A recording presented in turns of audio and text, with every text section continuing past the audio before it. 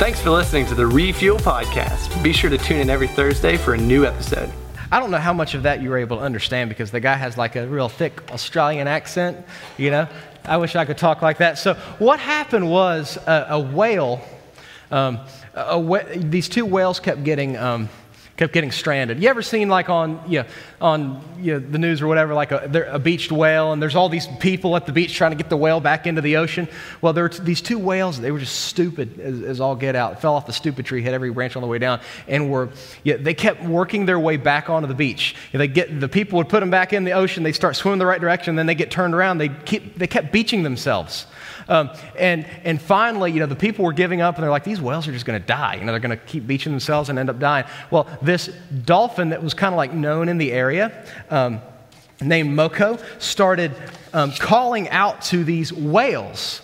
And the dolphin, or however they, what do you think? I just cussed you out in dolphin. You didn't even know it. This dolphin, Moko, starts calling out to these whales, and the whales follow the dolphin out into safe waters to where they're not going to get turned around and beach themselves again.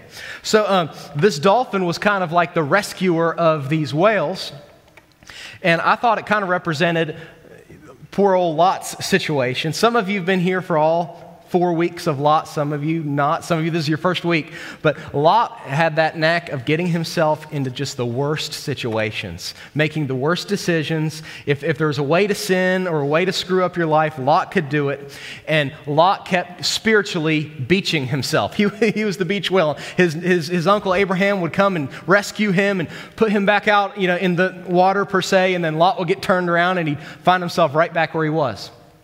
And Lot kind of reminds me of me, and maybe Lot reminds you of you. And just like Lot was kind of the beached whale, you feel like a beached whale. Not like when you're taking pictures in your bathing suit, but like when you're... nobody thought that was funny. Oh, man, I'm so discouraged right now. Okay. You just took it personally. You feel attacked and triggered. Okay. So you feel like, spiritually speaking, every time you get some victory over sin, or every time you start doing better spiritually, you get turned around and find yourself right back on the beach, and somebody's trying to help you. You're trying to get back.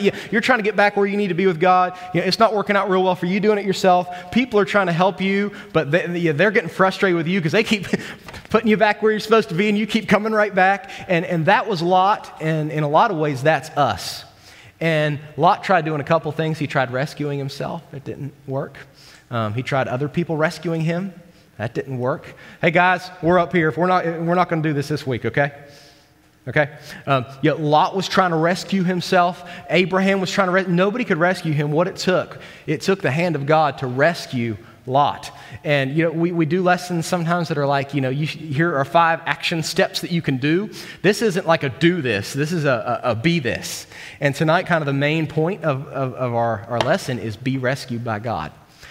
Now, I need to give you a little heads up. We're going to be in Genesis 19 tonight, and this is the middle school lesson's usually about 20 minutes long. The high school lesson's about 30 minutes long. All of the extra 10 minutes of the high school lesson are the content I had to edit out for the middle school because it may or may not have been inappropriate. There's a lot that's going on here that maybe you would find shocking to be in the Bible. The big takeaway when you were maybe in Sunday school was that Lot's wife turned into a pillar of salt. But trust me, there are a lot more shocking things in here than a salty wife. There are a lot more shocking things. We're going to read this, and remember as we're reading, this isn't like humorous. This is the reality of the sin that was in the city. In a way, it's a reality of the sin in our lives.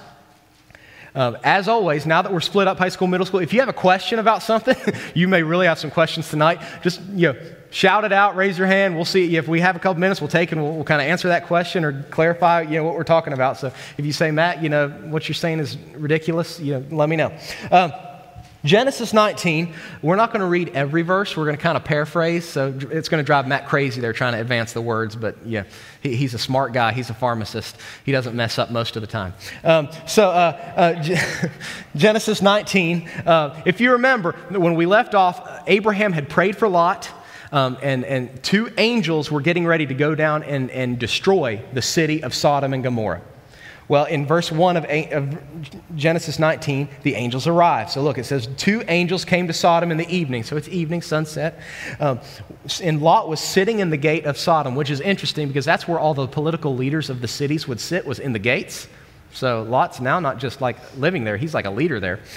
So Lot's sitting in the gate, and when he saw them, he rose to meet them. And you're here to kind of paraphrase what Lot does. He recognizes they're angels. So the first thing he does, most people do when they see an angel, is they bow down to him. So Lot bows down, says he puts his face on the ground. And then he says, "Hey, my lords, please turn aside to your servant's house. Hey, come stay with me. Stay at my place for the night. Crash on my couch." And the angel said, "No, we're going to stay in the city center. We're going to stay in the middle of the city, the town square." And back then, like if you were journeying from one city to another city and you were kind of passing through, there's no Motel 6s back then. So you would stay in the city center, and that was like a safe place to stay.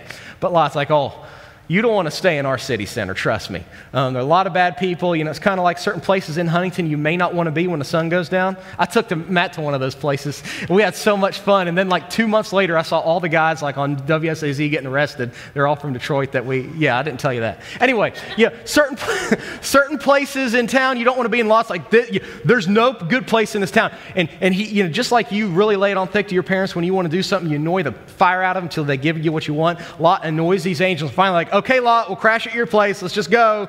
If you'll shut up." So Lot takes him back to his place. He fixes them really good. It says he fixes them bread and all this meal. And they eat. They eat. They talk. It's time to go to sleep. So the people in Lot's house are Lot, the 2 angels, his wife, and his 2 daughters. So they're getting ready. They're laying down in the house, getting ready to go to sleep. And all of a sudden, there's a knock on the door. Verse 4, it says, "Before they lay down, the men of the city," these are all the men of Sodom, both young and old, all the people to the last man. So literally the whole town is gathered in front of Lot's house. And they called to Lot, I guess through the door, "Where are those men that came to you tonight? Bring them out that we may know them." Some of your versions of the Bible say something a little differently, and I can tell by the looks on your faces. The King James says it kind of nicely. They say that we may know them carnally. I think the New Living Translation just says, "Bring those men out that we can have sex with them." And some of you are like, "Yeah, that's what mine said." So that's what's going on. That's what's happening in this situation. Literally the whole city is gathered outside of Lot's house because they want to rape the 2 visitors that are in the house. That's how it was. That's what was happening. So Lot, verse 6, it says he goes out to the entrance, he closes the door behind him. He tries to calm he's, "Okay, guys, let's talk about this rationally." He's that kind of guy, let's talk about this. And Lot's thinking had been so twisted from living in Sodom for so long. This is his idea of a solution to the problem. Just read it. Sometimes it's best just to read it. He says, "I beg you, brothers," verse 7, "don't act so wickedly." Verse 8, "Behold, I have 2 daughters who have not known any man. Let me bring them out to you and do to them as you please. Only do nothing to these men, for they've come under the shelter of my roof." Talk about some screwed up thinking, right? You talk about some messed up in the head thinking, to think that this is a logical solution to the problem. And I really don't want to, it's weird to even talk about, but you know what he's doing, right? You understand the transaction that's happening here. The men outside the city, though, have nothing of it. They don't want Lot's daughters. They want those 2 men in his house. So they say, "Stand back. Hey, this fellow came to sojourn and he's become our judge. Hey, weren't you outside the city a couple of years ago? Now you're in the city. You want to tell us what to do? You want to boss us around?" "I don't think so, Jack." Then it says they pressed hard against the man Lot. So they're all up in his business and they try to break the door down. It reminds me of Beauty and the Beast, when they're storming the castle and they have that big, log and they're trying to break the door down. Hey, that's what's going on here. But the men, now these are the angels that are inside the house. It says in verse 10, they reached out their hands and brought Lot into the house with them and shut the door, and they struck with blindness the men who were at the entrance of the house. They all go blind, and you would think they would take that as a hint to go home. We don't want to mess with these guys. Look at what it says. "So they wore themselves out, groping for the door." Even their blindness could not stop the sinful lust and abuse that they had in mind for these men, to where they're literally blind, trying to find, it reminds me of like a scene, from The Walking Dead. Like usually when an episode ends, it ends with like all the zombies descending on Glenn under a car or something like that, and they're all like, they're all like this. That's what's going on here, the utter like depravity of sin, you see. Then in verse 12, the angels, this is a paraphrase here, they say to Lot, hey, anybody you know in a city, anybody who's a good person, anybody who you're related to or anything, go get them. Get them, tell them to start packing up because we're destroying this city tomorrow. Like God is going to destroy it with hell, I better be careful the way I talk here. Hail, fire, and brimstone, so you best be getting out of here tomorrow. So Lot goes, and his daughters that he had just totally sold out were engaged. They had fiancés, and he goes to their fiancés, and he's like, hey, there's all kind of paraphrasing here. Matt's doing a good job following along. He's saying, hey, you guys got to come with us. This city's going to be destroyed, and the guys just laugh at him. The fiancés, they're like, that's a good one, Lot. Why should we believe what you have to say? They don't go with Lot.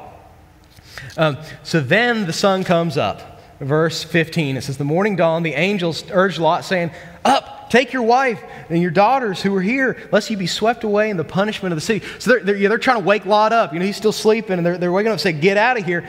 Here's a big but of the Bible. Verse 19, it says, but Lot lingered. He didn't want to leave. He liked the city, even though it was going to be destroyed. He said, hey, I like my house. I like my city. I like getting up on Saturday morning watching college football game day, like on my big screen ESPN. I don't want to leave. So look what has to happen for him to leave. The angels, the men, seize him and his wife and his two daughters by the hand, the Lord being merciful, and they brought him out of the city. And they set him outside the city. And as they bring him out, they say, run, Forrest, run. They're like, run, escape, run for the hills. And Lot says, hey, I'm not a young man anymore. I can't run a 5K in less than, like 20 minutes. I need some help here. Can I go to like maybe a city down the road? It's this little city called Zoar. Can I go there instead of running for the hills? And angels say, if you go to that city, we'll spare that city. So Lot and his daughters, they go that direction. And then it says in verse 24, and they warn Lot and his family, don't look back when the city's being destroyed. So verse 24 says, the Lord rains on Sodom and Gomorrah sulfur and fire from the Lord out of heaven. And he overthrew the cities and all the valley and all the inhabitants of the city and what grew on the ground. So the city goes from being this like lush, like garden, like farming place to being a desert. And it's still a desert to this day. And Lot's wife doesn't listen to the angels when they say don't look back, and she looks back and she's like, man, I really miss Sodom. And she gets frozen. She turns into a pillar of salt. She just becomes salt. I wonder if when Lot escaped, if he was baking bread or something, he's tells one of his daughters, hey, will you go grab a spoon of salt from your mom, take it out of your mom, make some bread. But she turns into this pillar of salt. And Abraham is afraid to stay in the city that he fled to because the sin has made him so fearful that and it takes his daughters into a cave, and they live in a cave for years and years and years. And this is where we couldn't go with middle school, and you think the story can't get any more terrible and disgusting, but it does. So it's Lot and his two daughters. They essentially become hermits. You know what I mean by hermits? They don't have any contact with the outside world. His daughter's like, hey, when our dad, they're talking to sister, when our dad dies, we're not going to have any man to take care of us. Back then, women couldn't buy, sell, women couldn't do anything back then. So if you were without a man you were related to, you were in big trouble. So they come up with, this is their solution. It's just about as bad as Lot's solution to his problem. They say, let's get dad drunk. Let's each take turns sleeping with our dad so we can get pregnant and have sons who can take care of us. And that's what they do. That's the paraphrase of verses 30 through 38. And that's really the last that we hear of Lot. What a sad, sad story. Someone who we learn was actually a believer, was considered righteous, who's going to be in heaven. We're going to see Lot in heaven one day, and we're going to be like, what are you thinking, man? Right? But we learned some things about Lot that I really think should change our mind about the way that we think about some things. And tonight, I have just 3 points for the next 8 minutes. I just have 3 points that I want to ask you to change this is kind of like a reasoning thing, okay? I want to reason with you a little bit, and I want to ask you to change your mind about 3 things. And the first thing I want to ask you to do is change your mind about sin. Genesis 19 seems like we're a long ways into the Bible, but really we're only this far into the Bible. We're 19 chapters into the Bible. First chapter of the Bible, God created the earth. Second chapter of the Bible, Genesis 2, God created humans. Third chapter of the Bible, humans turned against God.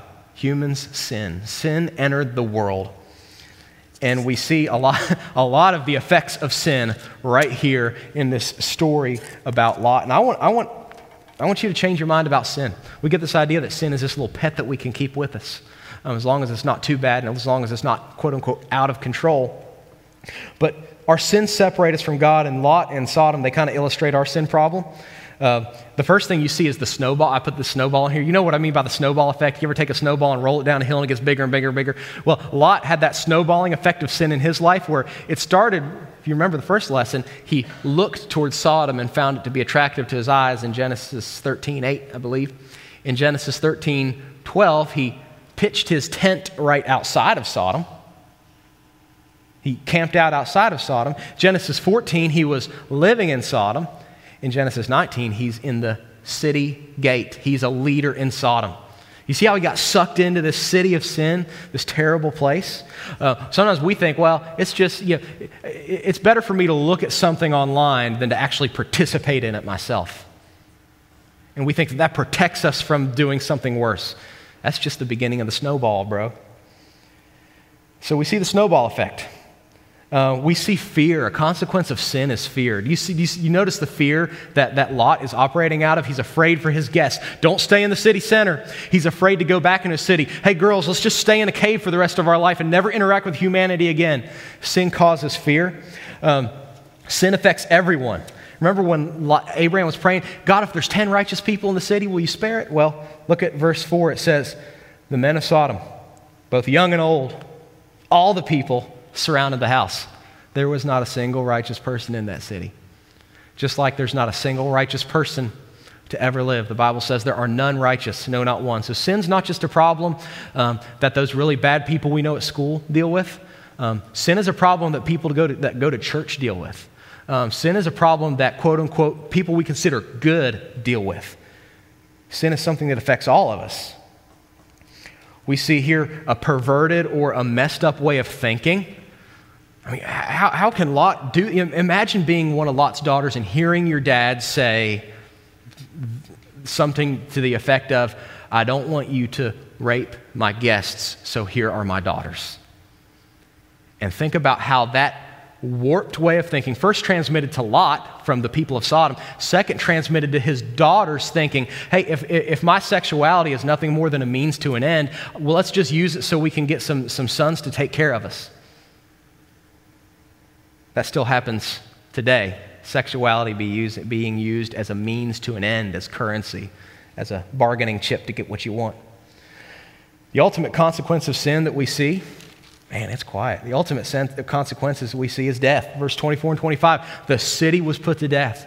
Just like in Romans 6, it says the payment for sin, the wages of sin. A just, good, yet holy God cannot tolerate sin. And we see the punishment for sin being death. And just like the city of Sodom had a crash course with death, the Bible says it's appointed unto all of us once to die and then to be judged. Sin has consequences if you're not saved, doesn't it? Sin has consequences if you are saved too. Lot we know was a saved man, but think about the things that he lost. The consequences here in this earth. He lost his discernment. He couldn't do any. He couldn't make any moral decision, could he? Because he was so consumed by sin. He lost his testimony. The two people he tried to reach out to, the men of Sodom, his future sons-in-law, to try to help save them to bring their salvation, they just laughed at him, just like people laugh at you when you live in sin and then you try to save them out of sin. Right? He lost God's blessings. Remember, Lot had all these flocks and herd, and he was this wealthy leader in Sodom. He ended up living in a cave with his daughters and nothing to his name. And Lot lost probably a lot of his rewards in heaven because of the way he lived. We think we can play with sin. We think we can keep it as a pet, that we can just tame it. But sin is not a pet to be tamed. Sin is a cancer that unless we get it out of our body will eat us alive from the inside out. So I know that's kind of heavy to start with, right? But it's a heavy passage, isn't it? We need to change our mind about sin. Sin is something that even good, quote-unquote, good people deal with, and sin will be our destruction unless it's remedied. Next thing, I want you to change your mind about yourself. Sins are a big problem, but sins cannot be removed by good deeds. And you see Lot really, he's trying to do the right thing, but he's so screwed up by sin, he can't. When the men come to him, or the angels come to him, he bows down and worships, just like we try to worship God to make ourselves feel better about the sin in our life. He serves these men, just like we try to maybe go on a mission trip to ease our conscience about a secret sin in our life, or we try to serve God by doing this or doing that to try to make ourselves feel a little bit better about how far away we are from God. He tried to rationalize away his sin. He tried to save other people when he couldn't even save himself. My good deeds and your good deeds are utterly powerless to save you. There is no way that you can tip the scale in your favor. The Bible says none are righteous. No, not one. So my church attendance can't save me. My mission trip can't save me. My Jesus Calling devotional can't save me. We can't save ourselves. Sins cannot be removed from good deeds. But the final thing, you probably can see where this is going, right? Is I want to ask you to change your mind about your Savior. Change your mind about the Savior. What we see is that there was only one way that Lot could be saved, and it was by God's mercy. Look at verse 16. It says the men seized him. That doesn't sound very merciful, does it? Until you realize what they were being pulled out of. The angels seized Lot, God being merciful to him. Lot didn't even want to leave. If Lot had his way, he'd be dead. But God got a hold of him and pulled him to safety and pulled him to salvation. You can see God's mercy all over this story with Lot. God sent angels to rescue him. God protected Lot's family when all the city was surrounding him. God protected Lot from his own stupid decisions with his daughters. God offered salvation to the city even though they chose to ignore it. And here's something really cool. I think we have time to do this. God even redeemed Lot's family tree. Lot's daughter became pregnant by him, so he had a son/grandson. Son/grandson's name was Moab. He ended up moving out of the cave and becoming a pretty wealthy man, but a very sinful man, and he founded a nation called the Moabites. And they were one of the most evil nations you read about in the Bible. But out of the Moabites, there was a widow, a Moabite widow, and her name was Ruth. And Ruth moved to Israel. And Ruth married a guy named Boaz. And they had a son together named Obed. Obed had a son named Jesse. Jesse had a son named David, the guy who slayed the giant. And David had a grandson who had a son who had a son who had a son who had a son named Joseph, who had a son named Jesus, who saved our sins. So even out of this terrible situation, you see God and his mercy. So how do we close this? We've got 2 minutes to close this. I don't know if you have time, but turn to 2 Peter chapter 2. It talks about Lot. And what it says in 2 Peter 2:7 is it said, if he, meaning God, rescued righteous Lot was righteous, what? Distressed by the sensual conduct of the wicked, you think. For as a righteous man, twice he's called righteous, living among them day after day, he was tormenting his righteous, third time he's called righteous soul, over their lawless deeds. Then the Lord knows how to rescue the godly from trials. 3 times Lot's called righteous. How in the world was Lot righteous? Was he righteous because he tried to sell his daughters into sex slavery? Was he righteous because he wouldn't leave the city? Was he righteous because of his fake worship? No, Lot was righteous just like his uncle Abraham was righteous. In Hebrews 11 it says that Abraham believed God and it was credited to him as righteousness. The only way anybody can be made righteous, can be made holy, can be made right in God's eyes is to believe in Jesus. Lot was saved and Abraham was saved just like you and I are saved. It's not by works, it's by believing in Jesus. Some people try to do works plus faith, meaning if I get my life together, then I can come to Jesus and be saved. And maybe you've kind of heard it said something like this. If you want to be saved, you need to get rid of your sexual sin. You need to get rid of your anger. You need to get rid of this bad thing in your life. You need to get rid of your porn addiction. You need to get rid of that, and then be saved. But that's not what the gospel says. The gospel says you can be saved, and you can keep your porn addiction. You can keep your bad deeds, and you can keep all the things that you struggle with, and you can keep all your anger. Because God's going to put the Holy Spirit in you when you say yes to Jesus and when you believe in Him. And that Holy Spirit is going to work in you to remove the desire to sin. So some people say you got to have works plus faith. Lot tried works plus faith. He was still in the city. Some people say you got to have faith plus works. You got to believe in Jesus, and hopefully you'll have enough good deeds in your life to verify that that when you believed in Jesus, you really meant it. And I know a lot of people who believe that, and they spend their whole life wondering, am I in or am I out? Am I in or am I out? Did I really mean what I prayed when I asked Jesus to save me? Did I really believe in Jesus when I was 6 years old or when I was 7 years old? It's not works plus faith, and it's not faith plus works. It's faith. Abraham believed in God, and it was credited to him as righteousness. Lot believed in God, and even though he was, by all accounts, a terrible person, he was covered by Jesus' righteousness. So the question to leave with, are you trusting your good deeds? Are you trusting your works plus faith? Are you trusting your faith plus works? Or are you simply putting your faith and putting your trust in Jesus? I want to make it very clear.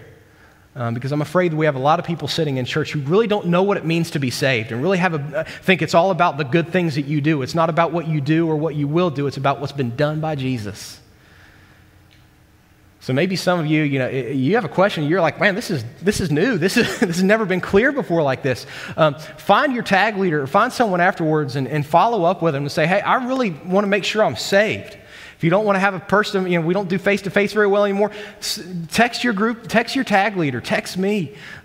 You can know for sure that you're saved. And then for those of you that you know for sure you're saved, but you're still struggling with sin, just like Lot was. Lot's trying to do it all on his own. You need to fall on the mercy of God. That's the only way anybody can be saved from the eternal consequences of sin and the earthly consequences of sin. I hope that was clear. Like sometimes we just need a real clear understanding of what it means to be saved and what it means to have victory over sin. And Lot is a bad example that points to the best example, Jesus. So let's pray, and the middle school is like ready to tear our door down. So let's pray. Father, thank you for Jesus. We would be so lost if it wasn't for Jesus and if it wasn't for the cross that made a way for us to be made right with God. But God, you sent your Son to live a perfect life, to carry, to wear our sin on the cross. And when Jesus went to the grave, he took our sins with him. When he rose again, he gave us that victorious life over sin. And God, we believe that when we put our faith in you, when we believe you, that we become righteous, we become right, we become saved in your eyes. So God, I pray for people who are battling with sin tonight, that it'll be kind of a stake in the ground, knowing that they're saved, knowing that their sins are forgiven, and knowing that they can live in victory. I pray for people that they just don't know if they're saved. They don't know if they're covered by your blood. They're covered by Jesus. God, that they'll make sure tonight that they know beyond like any shadow of doubt that they're saved. In Jesus' name, amen. Thanks again for listening to the Refuel Podcast. If you have any questions or would like to review the notes from this podcast, be sure to download the Refuel app from the App Store on any mobile device.